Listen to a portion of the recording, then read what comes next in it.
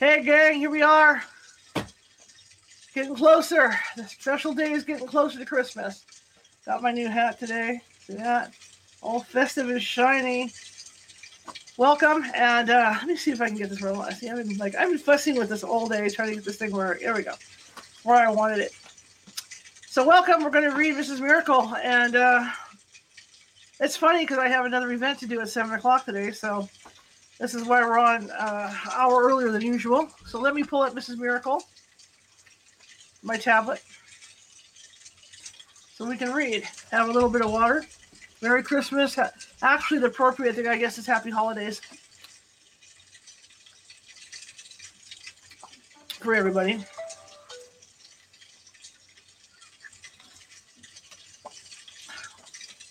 Merry Christmas for some.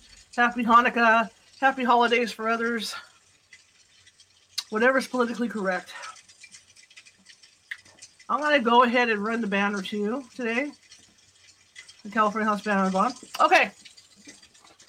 So welcome to today's reading. We're going to continue this next week too. Quick announcement. Christmas Eve, I'm going to also do a reading.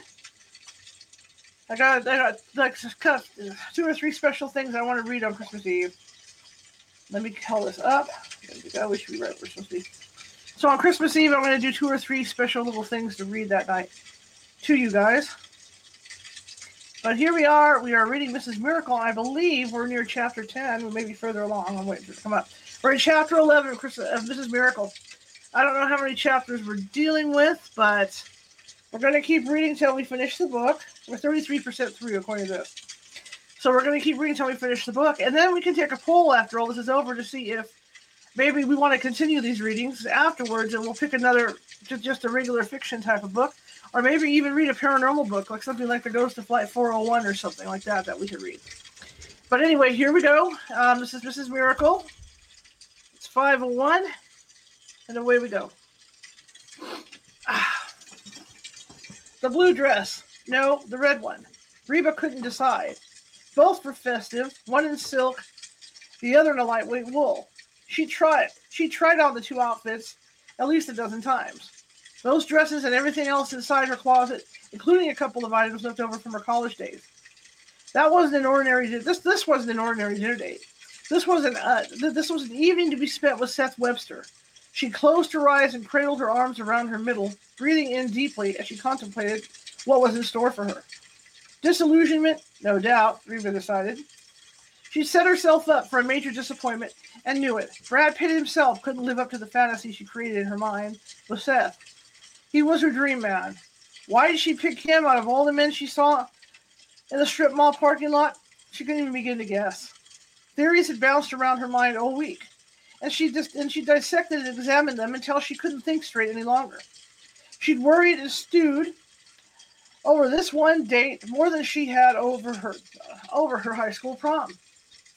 She wanted everything to be perfect. Her dress, her hair, her attitude. For one night, one short period of time, she longed to place the hurts of the past behind her, forget that the 2 people she loved most in the world had betrayed her. Forget that this one act had colored the way she looked at all relationships since. For this one night, she wanted to pretend her heart hadn't been stricken.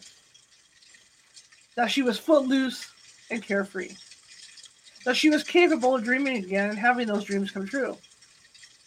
The doorbell chimed, panic set in, and Reba glanced at her watch as her heart bounded to her throat like a bouncing basketball. It had to be Seth. Not so soon, not already. She calmed herself, then opened the front door and let him inside her home. If she'd gone to trouble to look her best, and she had, then Seth had too. His hair was freshly cut, she noticed, and he donned a crisp-looking business suit. You didn't say where we were dining, she commented as he helped her on with her coat. I didn't know, he admitted and chuckled. I ended up getting a couple of suggestions from my housekeeper. She made the reservations. I hope you like Thai food. If not, it's my favorite. It had been months since she'd eaten at a Thai restaurant, and it sounded perfect. Absolutely perfect. Although they were both a bit nervous at first, the uneasiness soon disappeared, and as Seth drove to the restaurant, they chatted like longtime friends. Rarely had Reba felt more at ease with a man, especially one she barely knew. I understand you met the twins, he commented. My twins, Judd and Jason. Wednesday night, her first night working with the children for the Christmas pageant. Jason is actually glad to play the role of an angel. The two boys struggle to be different from each other, seek their own identity. Reba grinned. The 6-year-old's animated face had sprung to life with delight. Judd wasn't nearly as keen on the idea, she said, hiding a smile. It had been easy to read the first grader's thoughts. He'd wanted to play a Roman soldier and carry a spear and shield. Instead, he'd be flapping a pair of aluminum wings and a tinsel-wrapped halo. To be fair, she didn't blame the lad, but the older boys had dibs on the more masculine roles. He's adjusting, Seth assured her. He looked away from the road long enough to smile at her. That's quite a project you've taken on. She was only beginning to understand how large the task was going to be. Practice went well, and several adults volunteered to lend a hand. I'll help you too if you find you need it. Thanks, I just might take you up on that. The inside of the car was warm and cozy, warm and intimate, comfortable in a way that was foreign to her. Since breaking her engagement with John, Reba had felt uneasy with men. Oh, she dated, but she never allowed a relationship to grow serious. Generally, after a few times out, she found a convenient excuse to call it quits. Counseling probably would have helped her face her fears. But in seeking professional assistance, she'd have to confront far more than her reluctance to enter into another relationship. A trained professional would soon root out the heart of the matter, and she'd be forced to peel back the wound of betrayal and talk about what had happened with John and Vicky. Reba couldn't bear it. Not with a stranger, not with anyone. She wanted to think it would be different with Seth, but it was too soon to know. The restaurant was perfect. Romantic, exotic, fun. They removed their shoes and were seated at a low-lying table. The seats padded with large satin pillows propped up against the wall. The waitress, a beautiful, unbelievably small Asian woman, filled the gold-edged china cups with fragrant tea and left them to read over the menu. Everything looks wonderful. I'm partial to anything with peanut sauce, Seth said.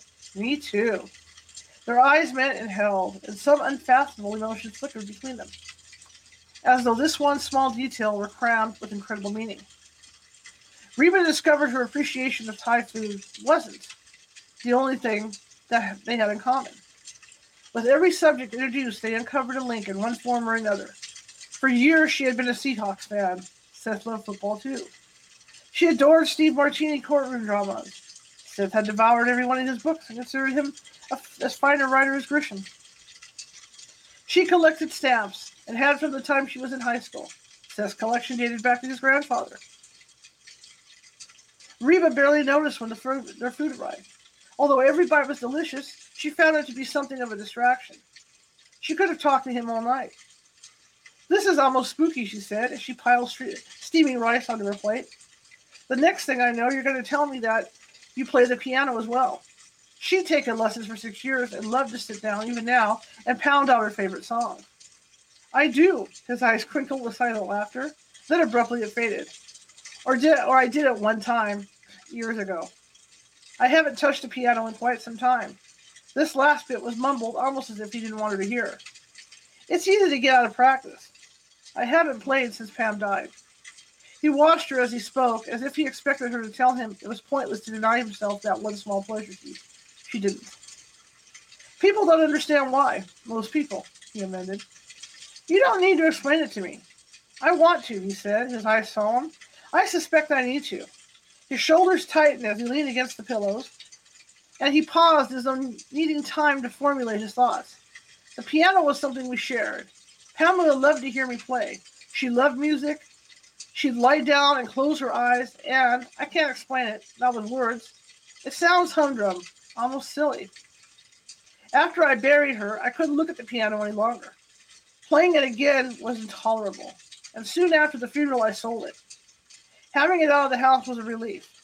Over time, a lot of people have tried to convince me to play again, but I have no desire to do so. His gaze held hers. I suspect it sounds theatrical, perhaps a bit hysterical. It doesn't. Reba rushed to tell him, wanting to assure him that his actions made sense, at least to her. She leaned forward and pressed her hand over his. I understand, Seth. And she did, more than he realized, more than he'd ever know. He'd given up his music because that part of himself, this one fiber of his life, was interwoven with his memories of his young wife. To sit down and run his fingers over those ivory keys again would be reliving those times he treasured with Pamela. The joy he once experienced with music would now produce only pain. "Thank you," he whispered for an awkward moment, "for not lecturing me, for not attempting to reason with me. It's been 4 years." 4 years. The rest of his words faded away. Another coincidence, another irony. It's been 4 years since she'd broken off her engagement with John, since she'd last talked to her and had anything to do with her sister. 4 long years.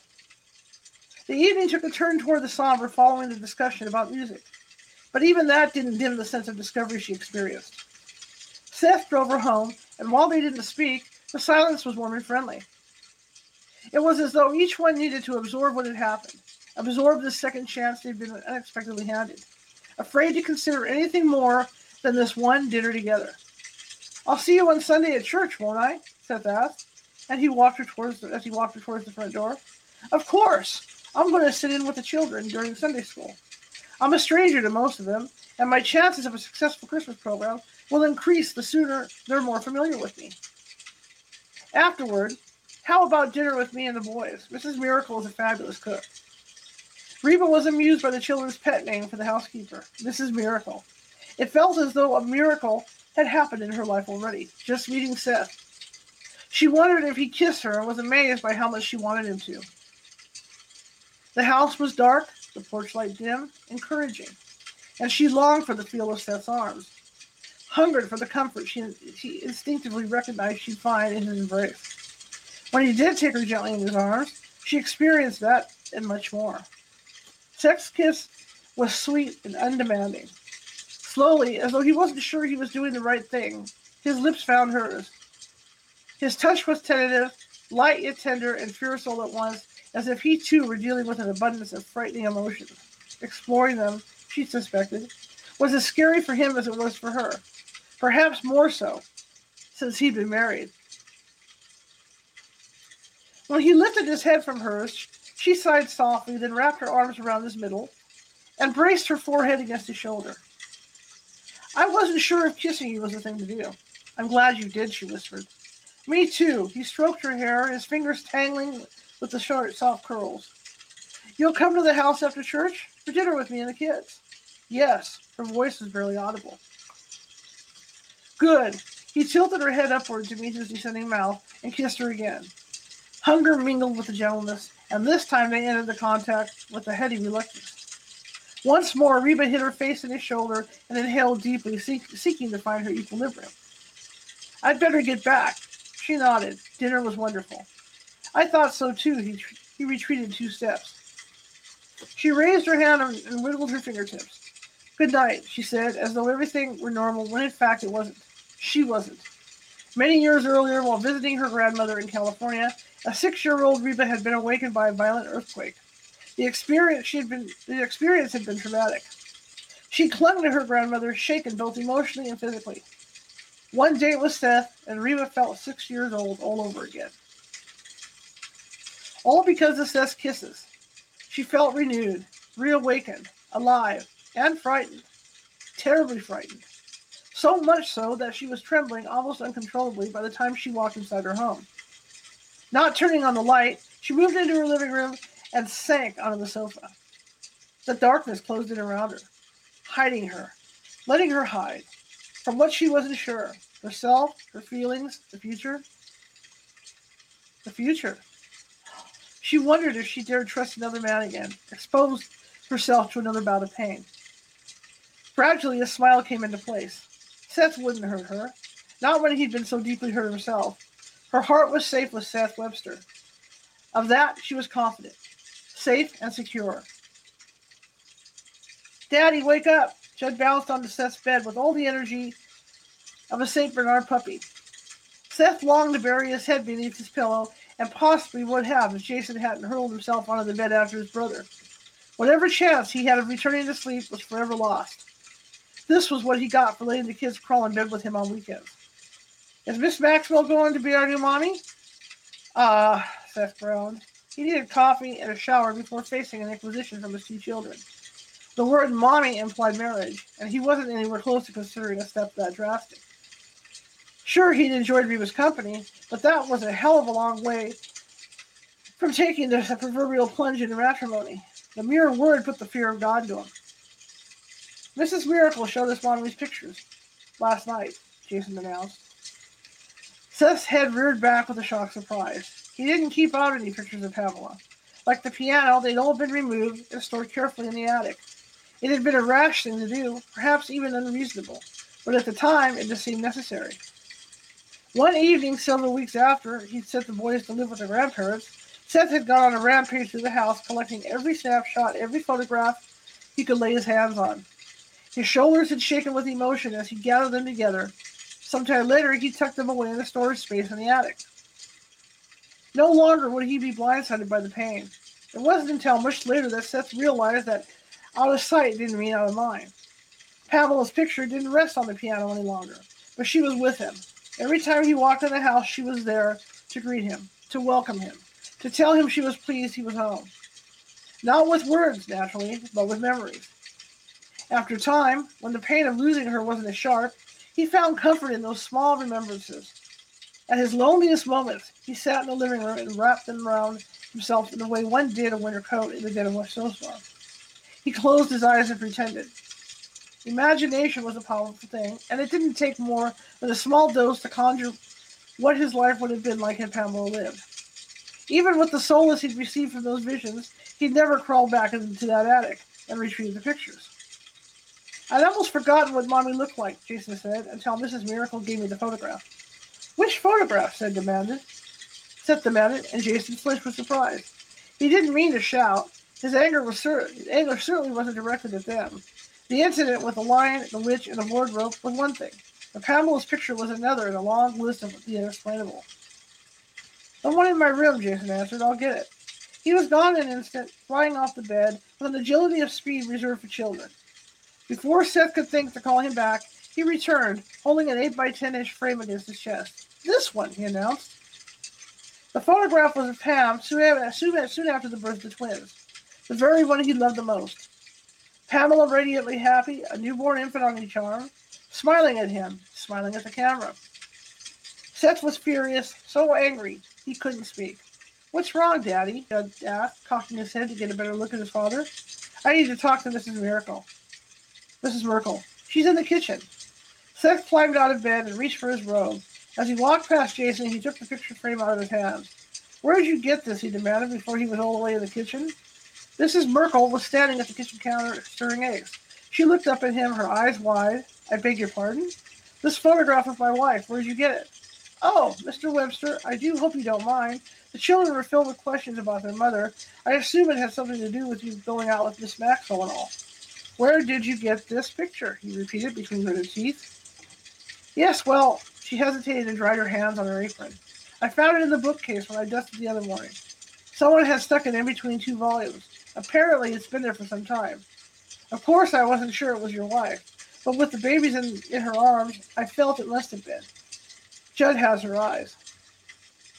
Seth's gaze traveled to his son, and he recognized that what the older woman said was true.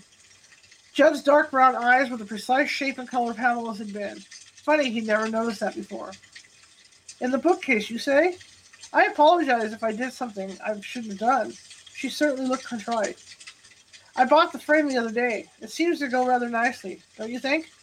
Seth sighed. He hadn't meant to make a federal case out of a silly thing like a photograph. Although he'd been in the bookcase himself more times than he could count, he could easily have overlooked the picture.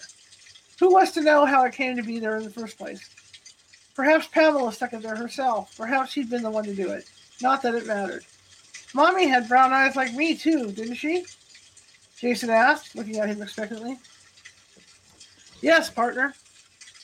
Well, my new mommy? It was all Seth could do to keep from groaning aloud. He looked at Mrs. Merkel to rescue him, but she was back stirring eggs, humming softly to herself. Dad? Judd pulled at his sleeve. Will she? He squatted down so that his gaze was level with that of his children. There isn't going to be another mommy, kids. They both looked stunned. He might as well have announced there was no such thing as Santa Claus, from the shock he read on their expressive faces. But Mrs. Miracle said there would be. Irritated, Seth shot a glance toward his housekeeper, but she was busy with breakfast and either didn't hear or was pretending not to. He wasn't about to have the woman telling the children something like that. When he had a private moment, he mentioned it to her. I even drew my new mommy's picture, Judd told him. The lad raced out of the kitchen and was back a few moments later with a crayon drawing. Seth barely glanced at it and wouldn't have even given it a second notice if it wasn't for the two small matters. The woman, Judge pictured, had short curly hair and was wearing a shiny red dress. Reba's hair was short and curly, and she'd been wearing a bright red dress. Coincidence? Pure coincidence. She's real pretty, isn't she? Judd asked, proud of his efforts. She sure is, Seth muttered, with no real enthusiasm. You like Miss Maxwell, don't you? This came from Jason. Yes, he admitted. But that doesn't mean I'm going to marry her. Both of his children had that same woebegone look of bitter disappointment. You'll look for a new mommy, won't you? Look for someone with brown eyes and curly hair and a red dress, Judd advised, and waved the picture under his nose once more. Seth was saved from having to answer when the housekeeper called him to breakfast. He bided his time and waited until after breakfast before he confronted Mrs. Merkel.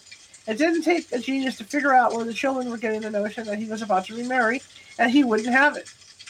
Do you have a moment? He asked her as he carried the dirty dishes from the table to the sink. Of course. Ill at ease and disliking confrontation, he hesitated. I was wondering if you said anything to the children about me remarrying. She didn't answer him right away, which was an answer in itself. I don't mean to complain, he continued. The kids call you Mrs. Miracle, and frankly, I've come to think of you that way. I don't know what we would have done without you, but I'd prefer it if you didn't fill the children's heads with this talk about another mother. So you don't plan to remarry? She looked as disappointed as the children. No, he returned emphatically. If his words discouraged her, it didn't last long. Her eyes rounded with a hint of mischief. Not ever, Mr. Webster?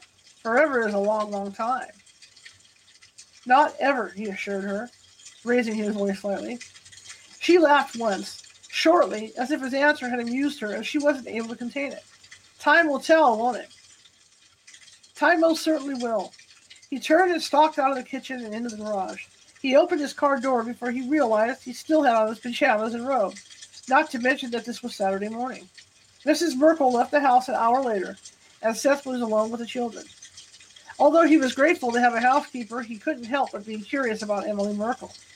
She certainly had a way about her. She'd taken his restless-spirited children under her wing, and within a matter of days had made a marked difference in their behavior and attitude. Now, once since her arrival, had he received a call from the school or a note from their teacher. He found it curious, however, the way she'd arrived without notice. It was almost as if she descended from the clouds, using an umbrella as a parachute. Not that she resembled Mary Poppins. No, he definitely viewed her as a Mother Goose. Once he'd showered and shaved, Seth moved into his den. It certainly wouldn't hurt to contact the employment agency and make a few inquiries about her. It wouldn't hurt to check on her references either. Luckily, the agency was staffed on Saturday. Hello, this is Seth Webster, he said when Mrs. Ackerman's agency owner answered herself. Oh, Mr. Webster, I'm so very sorry. I can't imagine what you must think of me. Mrs. Ackerman? Seth couldn't fathom why she should apologize. Yes, I realize that you've been waiting several weeks to hear back from me. I can't imagine how you managed all this time. I don't believe I understand. A housekeeper. You do still need one, don't you? Seth was too stunned to respond. I want you to know that I've made inquiries each and every day, but a full-time housekeeper willing to live in and care for two small children, why, they're few and far between these days. But, not to mention the fact that you've gone through every domestic I have in short order. What about Emily Merkel? He asked. Didn't you send her? Emily Merkel. He could hear the rustle of papers in the background. We don't have anyone by that name listed here. Let me check the computer data file. He waited a moment. The sound of the fingers typing against the computer keys echoed over the telephone line. I'm afraid we don't have anyone by that name listed with the agency. Are you sure her name is Merkel? Yes. All of a sudden, Seth was sure of nothing. Exactly who was this woman who insinuated herself into his and his children's lives? It was her responsibility Chapter 13. It was her responsibility as a Christian, Harriet Foster determined, as an upstanding member of the church, it was her duty to talk with Pastor Lovelace about what was happening between Ruth Darling and Lyle Fawcett. Even though Harriet played the organ for the 11 o'clock worship service, she had eyes in her head. She could see what was happening. Ruth Darling was flirting with sin, and the worst part of it was that she did so right inside the house of God. Why, a blind man could see that Ruth was making eyes at Lyle Fawcett. Harriet was worried about Ruth. That was it. Worried, she started off by telling Pastor Lovelace how very concerned she was over her dear, dear friend's recent behavior. Her words couldn't be misconstrued as gossip in that case. This had been a matter of prayer for a good while, and she felt the need to share her burden. Harriet checked her reflection in the car window to be sure that her hat was fastened securely to her head before she approached the church. She had a perfect excuse for being there on a Saturday, not that she ever really needed a reason. Not only was she playing the piano for the Christmas program, the children were due to arrive in another hour, but it took an hour or more at the organ to familiarize herself with the music for the Sunday morning worship service. It did feel as though the church took advantage of her musical talents. When Harriet talked to Pastor Lovelace, she'd be sure to mention how much of her valuable time she'd sacrificed for the church's benefit. Subtly, of course, she didn't want him to think she was overly burdened or that she didn't enjoy being a slave for God's work. Walking in from the parking lot, she clenched her purse against her side and strolled purposefully past the pastor's office. The door was closed, and she sighed with disappointment. She'd hoped the office door would be open and she could stick her head inside and say hello. She hesitated, worrying if she should knock, then decided against it. She'd much rather that her discussion appeared spontaneous and nothing that she'd planned beforehand. As it was, she'd carefully gone over exactly what she would say, after which she'd leave the touchy matter in his capable hands. Surely Pastor Lovelace would recognize what was happening and take decisive action. No man of God could allow this kind of behavior to continue within his own church. Lyle Fawcett was a gentleman, a recent widower himself. He needed gentle concern, someone who could appreciate his grief, a woman who would take it upon herself to see his comfort. He needed someone like her, Harriet reasoned. She lost her life's mate and could well appreciate Lyle's grief. What he didn't need was Ruth Darling hovering over him, making a nuisance of herself. As the Bible leader for the Martha and Mary circle, Ruth had other responsibilities. More important, Ruth had a husband. Apparently, Fred Darling didn't even see what was going on right under his nose. He would never put up with his wife's blatant behavior if he did. Harriet would have thought better of the man, but then, as was so often the case, the spouse was the last to know. Men in particular were blind when it suited their purposes. To Harriet's way of thinking, Fred was acting like an ostrich with his head buried in the sand. She almost felt sorry for the poor soul. Feeling thwarted and more than a little disappointed, Harriet headed for the sanctuary. She played the organ, as if luck was with her, and if luck was with her, Pastor Lovelace would hear the soothing sounds of her music and make himself available. It wasn't uncommon for him to enter the sanctuary when she played or to make the last-minute changes in the music. Harriet was just inside the vestibule when she heard Pastor Lovelace's door open. She whirled around, delighted. "Pastor," she greeted him warmly, excitedly, "how are you this fine day?" He was a young man in his early 30s and wise for his years. Kind-hearted and generous, Pastor Lovelace made himself available to the people of his congregation, a good shepherd.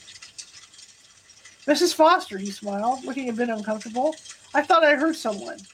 "You did," she said, speaking the obvious. "Me. I'm here to play the piano for practice, and with the children. The Christmas program is coming along nicely, even if I say so myself." She was about to remind him that she had been the one responsible for finding a replacement for Millie Waters. Actually, she'd volunteered Jane. But her niece had suggested Reba Maxwell, and that had worked out beautifully. It went without saying that if Harriet hadn't stepped in when she had, the entire Christmas program might have been canceled. More and more, it was becoming clear to her that she was not appreciated the way she should be. If it wasn't for her efforts, there was no telling what would happen to the church. Pastor Lovelace glanced at his watch. "I didn't think practice with the children was for another hour." "It isn't. I'm here to rehearse for the worship service." She looked pointedly at her hands. "With my arthritis, as bad as it is, it's a wonder I can still play at all." "We do appreciate your efforts, Mrs. Foster, but if ever you feel that you can't continue, then..." No, I'm fine. Of course it's a bit of a pain. Of course it's a bit of a pain, but then I'm accustomed to it. She smiled bravely, and Pastor Lovelace patted her shoulder in that caring, gentle way of his. He started to retreat back into his office. Pastor, she said quickly, it's fortuitous that we should meet like this. Since there's a matter, a rather delicate one, I feel needs discussing. It has to do with one of the women of the church, a married woman, she added pointedly. I'm afraid I have an appointment, Mrs. Foster. This should only take a few moments, and it's important.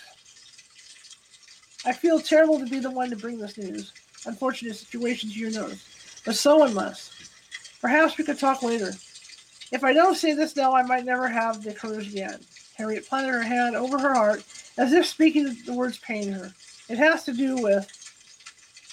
Ruth Darling's name never came to her lips. Just then, with impeccable timing, the church door opened, and the very woman herself strolled inside. Harriet almost swallowed her tongue. Ruth hesitated and smiled and nodded. Hello, Harriet. Ruth, the name fell stiffly from her lips. Perhaps we could talk another time, Pastor Lovelace suggested, directing the comment to Harriet. Of course, she murmured, and turned away, but not before she saw Ruth enter Pastor Lovelace's study. Whatever the other woman had come to discuss required an appointment. The subject was plainly serious. Harriet had seen it coming. The Darling marriage, after 40 years or longer, was in deep trouble. Rightly so, with Ruth making goo-goo eyes at Lyle Fawcett. Chapter 14. Humming to herself, Sharon Palmer read over the recipe and assembled the necessary ingredients. She was tired of tossing and turning the night away in the guest bedroom, tired of pretending she enjoyed sleeping apart from her husband. The chocolate chip cookies, his favorite, were a peace offering, a subtle one, a means of telling him she was sorry, that she regretted this whole business and wanted it to end. Jerry had left earlier that morning to play a round of golf with his friends, other retirees. The way Sharon figured, the cookies would be warm from the oven by the time he returned. Warm and gooey, just the way he liked them best. Then perhaps they could sit down and talk. Really talk. They hadn't communicated in months. Not the way they should for a couple married close to 40 years. As she added the chocolate chips and walnuts to the dough, she smiled, pleased with this recent decision to work out the bumps in her marriage. They were both strong-willed and stubborn. Both old fools. Jerry wanted to take a trip to the Panama Canal. There would be other cruises, other vacations, and next time she could choose when and where. It was silly for them both to be so unreasonable with one another. Perhaps, if she gave in on this, Jerry would see his way clear to flying to Seattle with her and his grandkids over Christmas. If she allowed her willingness to compromise, he would too. Jerry was a fair man. She hadn't been married to him all those years without knowing that. The first sheet of cookies were cooling when her husband walked into the door. If he noticed the scent of the freshly baked cookies, he said nothing. It had been a good long while since she last baked. This was a rare treat. He ignored her and opened the refrigerator door, glaring inside as if seeking buried treasure. Do you want a cookie? She asked, playing it cool. The last few days, the tension between them had been as thick as glue. Did you put nuts in them? He asked. Walnuts, his favorite. I don't like walnuts, he said, bringing out a bowl of leftover spaghetti. Since when? She demanded. He'd been eating her chocolate chip cookies like walnuts for years and never said a word before now. Since I was a kid, he said. He set his spaghetti on the counter and reached for the plate. You always ate walnuts before. Yeah, I didn't like it. Sharon planted her mink-covered hand on her hip. Did you mean to tell me that it took you 40 years to tell me you don't like walnuts? She didn't believe it, not for a moment. He was being deliberately argumentative, deliberately unappreciative. It took me 40 years longer than it should have, he snapped. He slapped a glob of spaghetti on the plate and stuck it inside the microwave. He punched a few buttons and glared back at her. The sound of the microwave and the product in process whirled through the kitchen as it warmed his lunch. Sharon had purposefully waited to eat so that she could sit down and join him, but her appetite had vanished, replaced by a sick feeling in the pit of her stomach. Is there anything else you don't like that you haven't mentioned? She asked. Plenty. I prefer spaghetti with meatballs instead of the meat all crumbled up in with the sauce. Sharon had made her spaghetti from the same recipe all these years, and not once had he said one word about preferring meatballs. He must have seen the stricken look on her face, because he added, You asked, didn't you? The oven timer beeped. Sharon had no defense, and rather than answer him, she removed the last cookie sheet from the oven. She stared at the perfectly shaped cookies with the chocolate chips bright and melting, After only a few minutes' hesitation, she dumped them straight in the garbage. "What'd you do that for?" Jerry demanded, irritation raising his voice half an octave. "You don't like the walnut," she reminded him, doing her best to keep the hurt out of her voice. "I'd hate to force you to eat something not to your liking." The microwave beeped, and Jerry grabbed the plate before she had a chance to take that away from him as well. "What's wrong with you?" he demanded. His gaze narrowed as he studied her intently. "Did you take your hormones this morning? 40 years and not once did you tell me you don't like walnuts." The words were an accusation of all that was wrong with their marriage. "I don't hate them," he argued. He walked over to the kitchen cabinet where she kept her medication, removed the bottle, and shook it before putting it back. "Maybe that's what the problem is." "The only problem I have is you, Jerry Palmer." His eyes rounded as he slapped his hand over his heart. "You think I'm your problem? Sweetheart, you'd better take a look in the mirror. If there's problems in this family, I'm not the one." "If you don't like the way I cook, maybe you should do your own cooking," she challenged. "Maybe I should," Jerry countered. "I've cooked my own breakfast all week." "Great, now you can try your hand at lunch and dinner as well." "No problem." Sharon slammed the mitt down on the counter. "I'm sure it won't be." She stalked past him and made her way to the guest bedroom. Sitting at the end of the twin mattress, she intertwined her fingers in an attempt to still the trembling in her hands. She wasn't a woman who often succumbed to tears, but they blurred her eyes now. Tilting her head back, she blinked furiously, refusing to let them fall, refusing to allow her pain to roll free. She was the emotionally strong one in the family. Not until Pamela's death did she realize how strong. When they had heard the terrible news, Jerry had withdrawn behind a brick wall of pain, unwilling and perhaps afraid to reveal his anguish. Seth had been in shock, blinded by the grief and fear of what would happen to him and the children without Pamela. So everyone had turned to her. She was the one who had to make the funeral arrangements. She was the one others had turned to for comfort and help. She was emotionally strong, calm, a pillar on which others could lean. The base of that pillar was crumbling now, Sharon realized, and threatening to collapse. The knot blocking her throat felt as big as a watermelon. She started out her day with such good intentions, hoping to bridge the gap between her and Jerry, but he wanted none of it. She lay on the bed, pulled a blanket over her shoulders, and stared at the wall. 40 years and she never knew Jerry didn't like walnuts. 40 years was a hell of a long time to live with a man and never know he liked his spaghetti with meatballs. Sometime later, Sharon heard a sound, but she didn't move her gaze away from the wall to investigate. Dang it, Sharon, say something." She could picture Jerry framed in the doorway, but she hadn't the strength or the will to pull her attention away from the blank wall. "I'm talking to you," he said again. She'd heard all she wanted to from him, more than she needed to know. "The hell with you then," Jerry muttered and stalked away. 40 years she'd invested in this marriage, in this man. She kept his home, born him children, molded her life to fit his. 40 years and they could barely tolerate one another. "To hell with her," then Jerry had said. That was exactly where she felt she was. Hell. Seth had never intended to stay for the Christmas program practice. He thought to drop the boys off at the church and head home to catch up on some job-related reading. Besides, he wanted to be there when Mrs. Merkel returned. They had several matters to discuss. His head had been spinning ever since his conversation with Mrs. Ackerman. If the employment agency hadn't sent Mrs. Merkel, who had?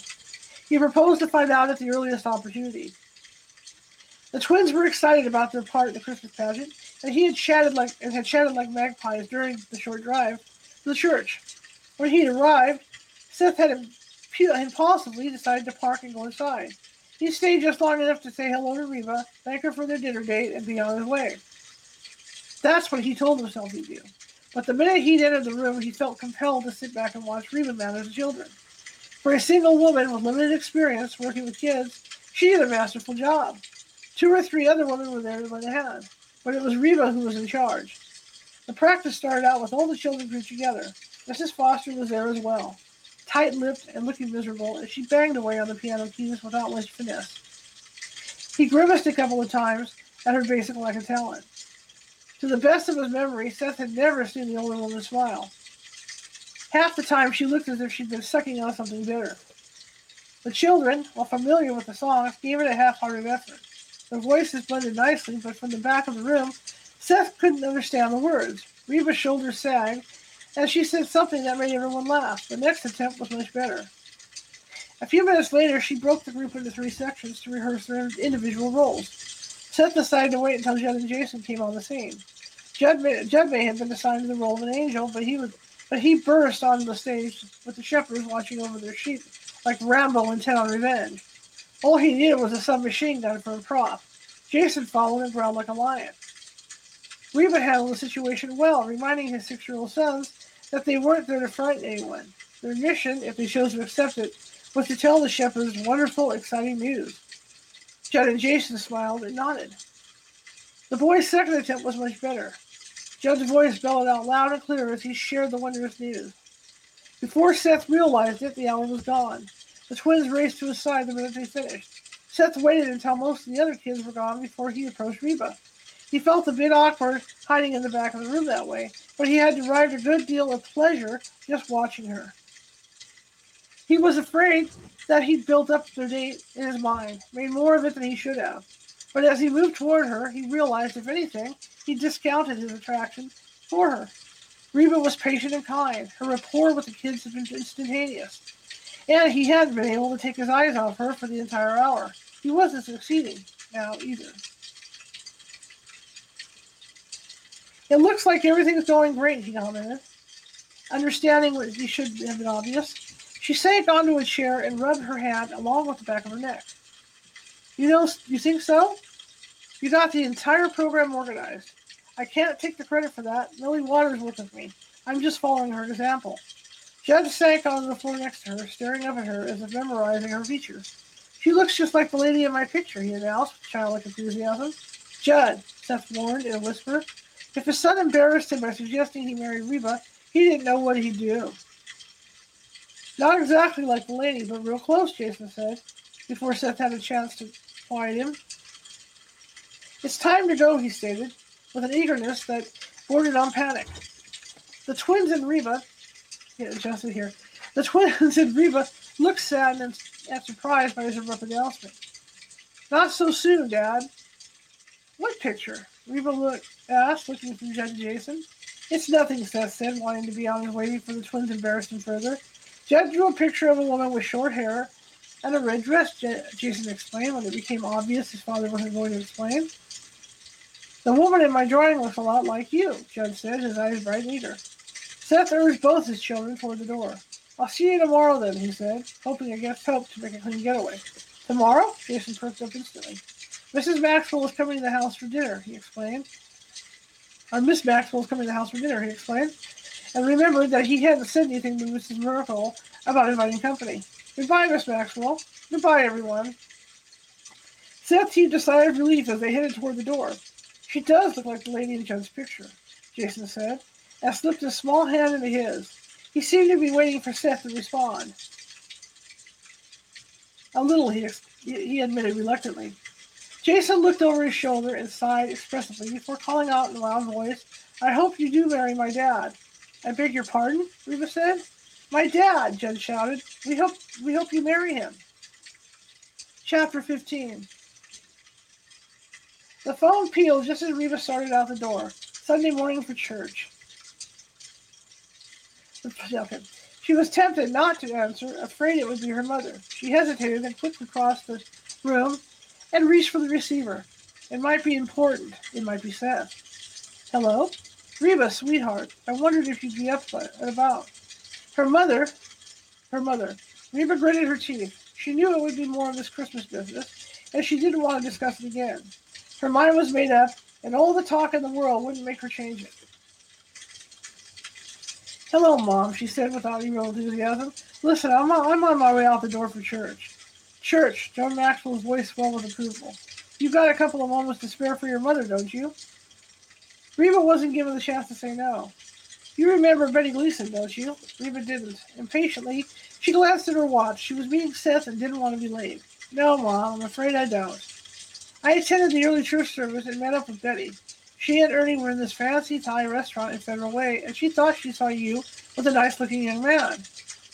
Reba swore her mother had informants, who routinely reported her activities. That was Seth Webster, she said, making sure none of her feelings for the aeronautical engineer bled into her voice. It would be just like her mother to make more of this dinner date than there really was. Seth Webster, John Maxwell repeated the name slowly, as if saying it aloud magically released the information she craved. Have you known him long? Mother, I'm going to be late for lunch. Church, I'm sorry. Are you meeting Seth there? The woman was a mind reader. Yes, and I think it's a wonderful thing you're doing, taking over the Christmas program at the last minute like this. You always were good with children. You don't know how I've prayed that you'd get involved in the church again. I couldn't be more pleased. Did I mention that I was on my way to church? She asked pointedly. Not that it would do much good. Reba knew her mother all too well. She was on a fact-finding mission and wouldn't let up until she ferreted out the information she sought. Tell me about Seth. Where did you meet him? How long have you been dating? All of this came in one giant breath. Betty claimed the two of you had only eyes for each other. She seemed to think the fire alarm could have gone off and neither of you would have noticed. Mother, Betty claims it's clear that the two of you were serious. I do wish you'd said something to us before, sweetheart. It's a bit disconcerting, not to say embarrassing, to have a family friend know more about what's going on in my own daughter's life than her own mother. Mom, church. I know, but the worship leader generally starts the service a few minutes past 11. It won't hurt to be a couple of minutes late. We barely had a chance to talk. You so rarely phoned me. Her voice contained just the right amount of injury for Reba to experience a twinge of guilt. She did avoid calling her mother, and for this reason. Why don't we meet for lunch one day next week, Reba suggested. She was as susceptible to guilt as the next person, and her mother knew all the right buttons to push. Tomorrow, Joan Maxwell suggested. I can't wait to hear all about Seth. I'll meet you at the agency at 11:30. Don't plan to be back in the office for an hour either, okay? Having said that, she hung up. Reba held the phone away from her ear and looked at it. No one on earth could drive her crazier faster than her own mother. Joan sounded like a little girl, all excited, eager to hear the details of Reba's romance. She exhaled slowly. It was too soon to be telling her mother anything about her and Seth. They'd only got out on one official date, and her mother had made it sound as though they should meet as soon as possible to discuss the details of their upcoming wedding. A wedding. 4 years earlier, Reba had worked with her mother to plan a large formal wedding ceremony. She'd taken time and effort with every detail, choosing the invitations and bridesmaid dresses, and everything else that went with the special occasion. The thought of going through all that needless hassle again left a sour taste in her mouth. It had been humiliating to call her family and friends and announce that she wouldn't be marrying John after all. She'd escaped shortly afterwards, putting herself up at the beach alone for several days, thinking matters through. Returning the gifts had taken weeks. Although she'd sent out notices that the wedding had been canceled, gifts staggered in for 30 days or longer, as she had to deal with their timely return. Reba wanted no part in a large conventional wedding. If she ever married, it would be a small casual gathering, as she had with so much else in her life. She had with so much else in her life. Vicky had robbed her of the beautiful wedding she'd always dreamed of. Not wanting thoughts of her sister to ruin her day, Reba hurried out the door for church. She smiled as she thought ahead. She was spending the afternoon with Seth and his family. An image of Judd in the Christmas pageant came to her mind, and she chuckled. He might have resigned himself to playing the role of an angel, but he wanted to make sure everyone knew he was a man angel and not some blue-eyed blonde sissy. Seth's children were so easy to love. What her mother had said about her being good with children was true. After the broken engagement, she shoved the thought of being a mother to the back of her mind. It hurt too much to dwell on all that might have been. On all that might have been. Vicky had a child. Reba mused at the thought of a strong stab of resentment shot through her. Again, she mentally released her anger. Nevertheless, she couldn't keep thinking how unfair it was that Vicky could have a home with a husband and a child when she had neither. The sister who'd betrayed her, the sister who'd stolen away everything Reba treasured, was happy while Reba, wallowed in the injustice of it all. The church parking lot was almost full. Reba hurried to the sanctuary just as the congregation stood to sing the opening song. "Oh, come, all you faithful."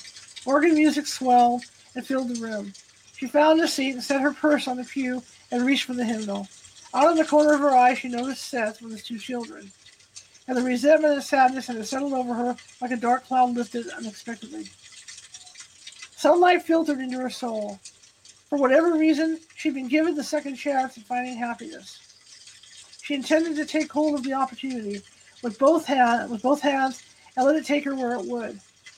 Throughout the remainder of the service, her gaze continually strayed to Seth and the children. Every time she glanced in his direction, the warmth returned. During the closing hymn, Reba found Seth's eyes on her. She held his look and smiled, surprised by how shy and uncertain she felt. It was a little thing, this dinner with him and the children, but she really looked forward to any time more. They met on the concrete steps outside the church. There's been a small change in plans, Seth announced. Oh? She could see by his look that the revision had unsettled him. Unbeknownst to me, Mrs. Merkel promised the twins she'd take them to the movies this afternoon. She said she could make us soup and sandwiches before she left if you wanted. I thought, I'd hope. What I'm trying to say is that we can make it another time if you'd like. So both the housekeeper and twins would be gone. Would you rather I came another time, she asked, referring. He make the decision. His eyes scooted past her. No, I was looking forward to seeing you again.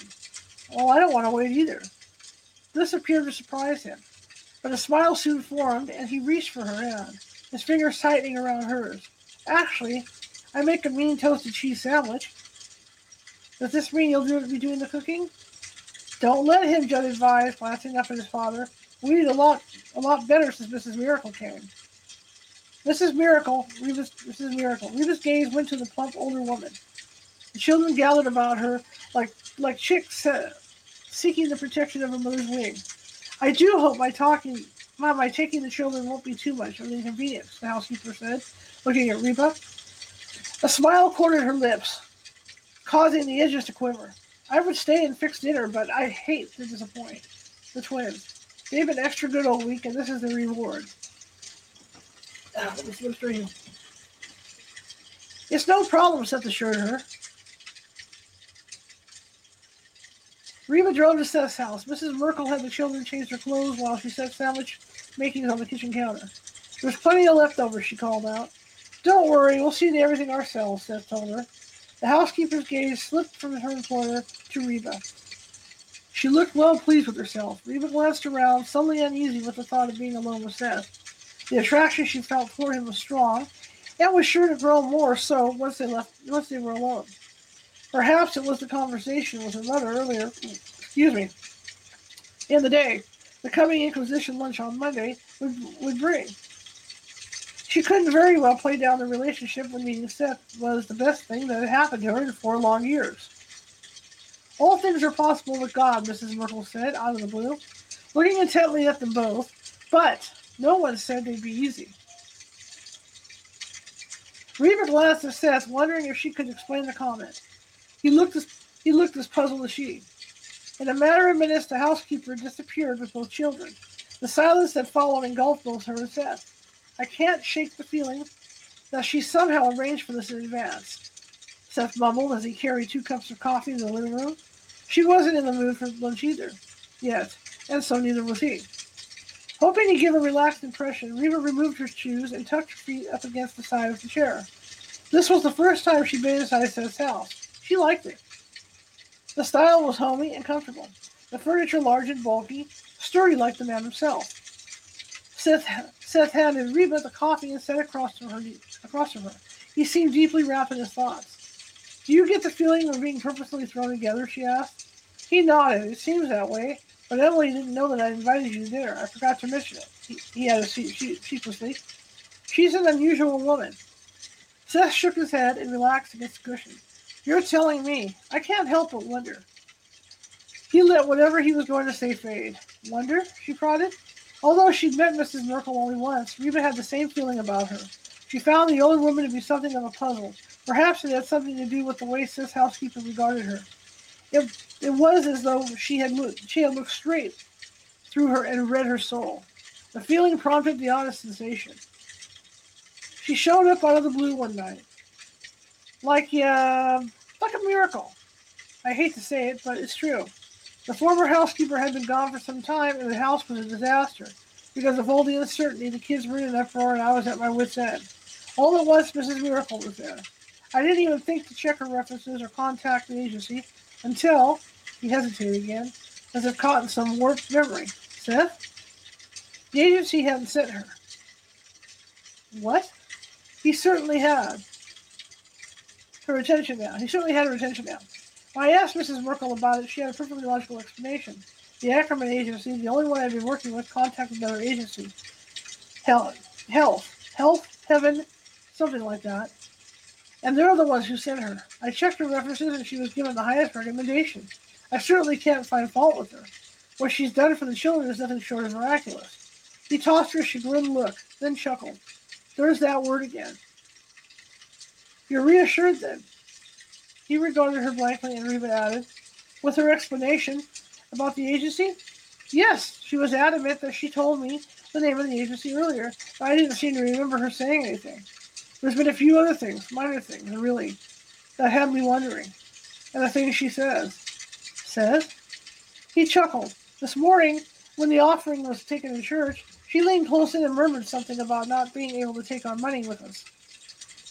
But we can send it on ahead. You're not worried about her, are you? Heavens, no. She's wonderful, and as I said, I did check out her references. He raised his coffee cup to his mouth and hesitated, with the mug halfway to his lips. His gaze stretched to the far side of the room. Reba glanced over his shoulder and discovered a twig of mistletoe dangling from the doorway leading into the kitchen. The twins, or possibly Mrs. Merkel, had placed it there before they left for the movie. The air in the room seemed to grow warm as the awareness between them became stronger. Reba moistened her lips, remembering their exchange the night of their first kiss. The kisses had been wonderful, a renewal, a discovery. Reba was confident that Seth had experienced the power of their attraction as strongly as she did. Mrs. Merkel, no doubt, he offered, clearing his throat. I don't want you to think, that I brought you over here on the pretext of, seducing you. With mistletoe? Yes. He stood and walked over to the fireplace, which was the farthest point he could from her. It stood, and it still remained in the same room. I invited you to dinner, and the next thing you know, we're here in the house alone, and there's all these not-so-subtle hints that I'd like to pick up where we left off Friday night. Would you? She asked, lowering her gaze. Yes. His response was sharp and immediate. Maybe I should lie about it, but I don't see much sense in that. It's been years. It's been a lot of years since I was in the dating scene, and I don't know how to play those games any longer. I don't either. You were married? His eyes held hers. He looked intense. No, she whispered, and then amended. Almost. The engagement was broken. She didn't offer any other information, didn't see the point. He couldn't possibly understand, and she wouldn't ask it of him. It does seem a shame to waste that mistletoe, don't you think? He moved toward the kitchen doorway and stood under the Christmas decoration. Smiling, Reba set aside her coffee and walked toward him. They stood facing each other, and for a long moment neither spoke. Then, as if this were what they'd been waiting for, what they both anticipated from the moment Mrs. Miracle had left the twins, they moved into each other's arms. Reba's eyes fluttered closed as Seth gathered her close. She wanted this. She needed this. And sighed audibly when his lips met hers. His kiss left her breathless and clinging. It had been like this for the first time, too. Her head had been spinning ever since. He gave her hope, helped her to believe that there could be a future for them. Do you think this is what she was talking about? Reba asked. Seth spread small kisses on the underside of her neck. Who? Mrs. Miracle. She'd said old things were possible with God, only this felt easy, much too easy. Maybe so, Seth assured her once more, and another deep, soul-stirring kiss. Okay, guys, that's it. We're wrapping up for chapter 16. I will be back next Sunday, and we're going to read this through the years, and we're going to read this till it's done. And then maybe after that, we'll decide if we want to continue to do this, with just different books monthly or whatever. But I thank you guys for coming today, and I know everyone's busy with holidays. Tomorrow at 6:30, we're going to start our regular shows. We're going to have Brett Oldman's going to be on, talking aliens. And it's going to be an interesting week because the schedule is going to be kind of tossed up in that we're going to do a show at 6:30 tomorrow night, like we always do.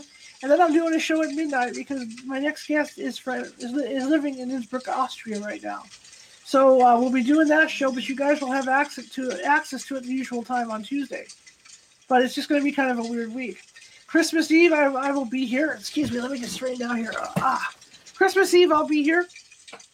We're going to read the poem of the Christmas cat. It's not like the one that's popularly out there that you've always heard. It's a different poem. It's going to explain why your cat's eyes light up when flashlights hit them and stuff. And we're going to read Yes, Virginia, There is a Santa Claus opinion piece. And we're also going to read the Polar Express, and maybe the night before Christmas. We'll see how things go. But I want to thank you guys for coming today, and as usual, I really appreciate everybody coming. As you can see at the bottom, this is my team is nonprofit. The show's nonprofit, so if you could help us out a little bit with some funding, that would be great. You can donate at paypal.me at California Haas, or if you have a Venmo, please feel free to donate through the Venmo. Just go into Venmo and type in California Haunts. You can do that just like that easy. If you like this, share it with 5 people. If you didn't like it, share it with 5 people. Please hit the subscribe button if you liked it too, because we're looking to really build up our subscribers. Again, I want to thank you guys for coming, and have a good rest of the weekend. Bye.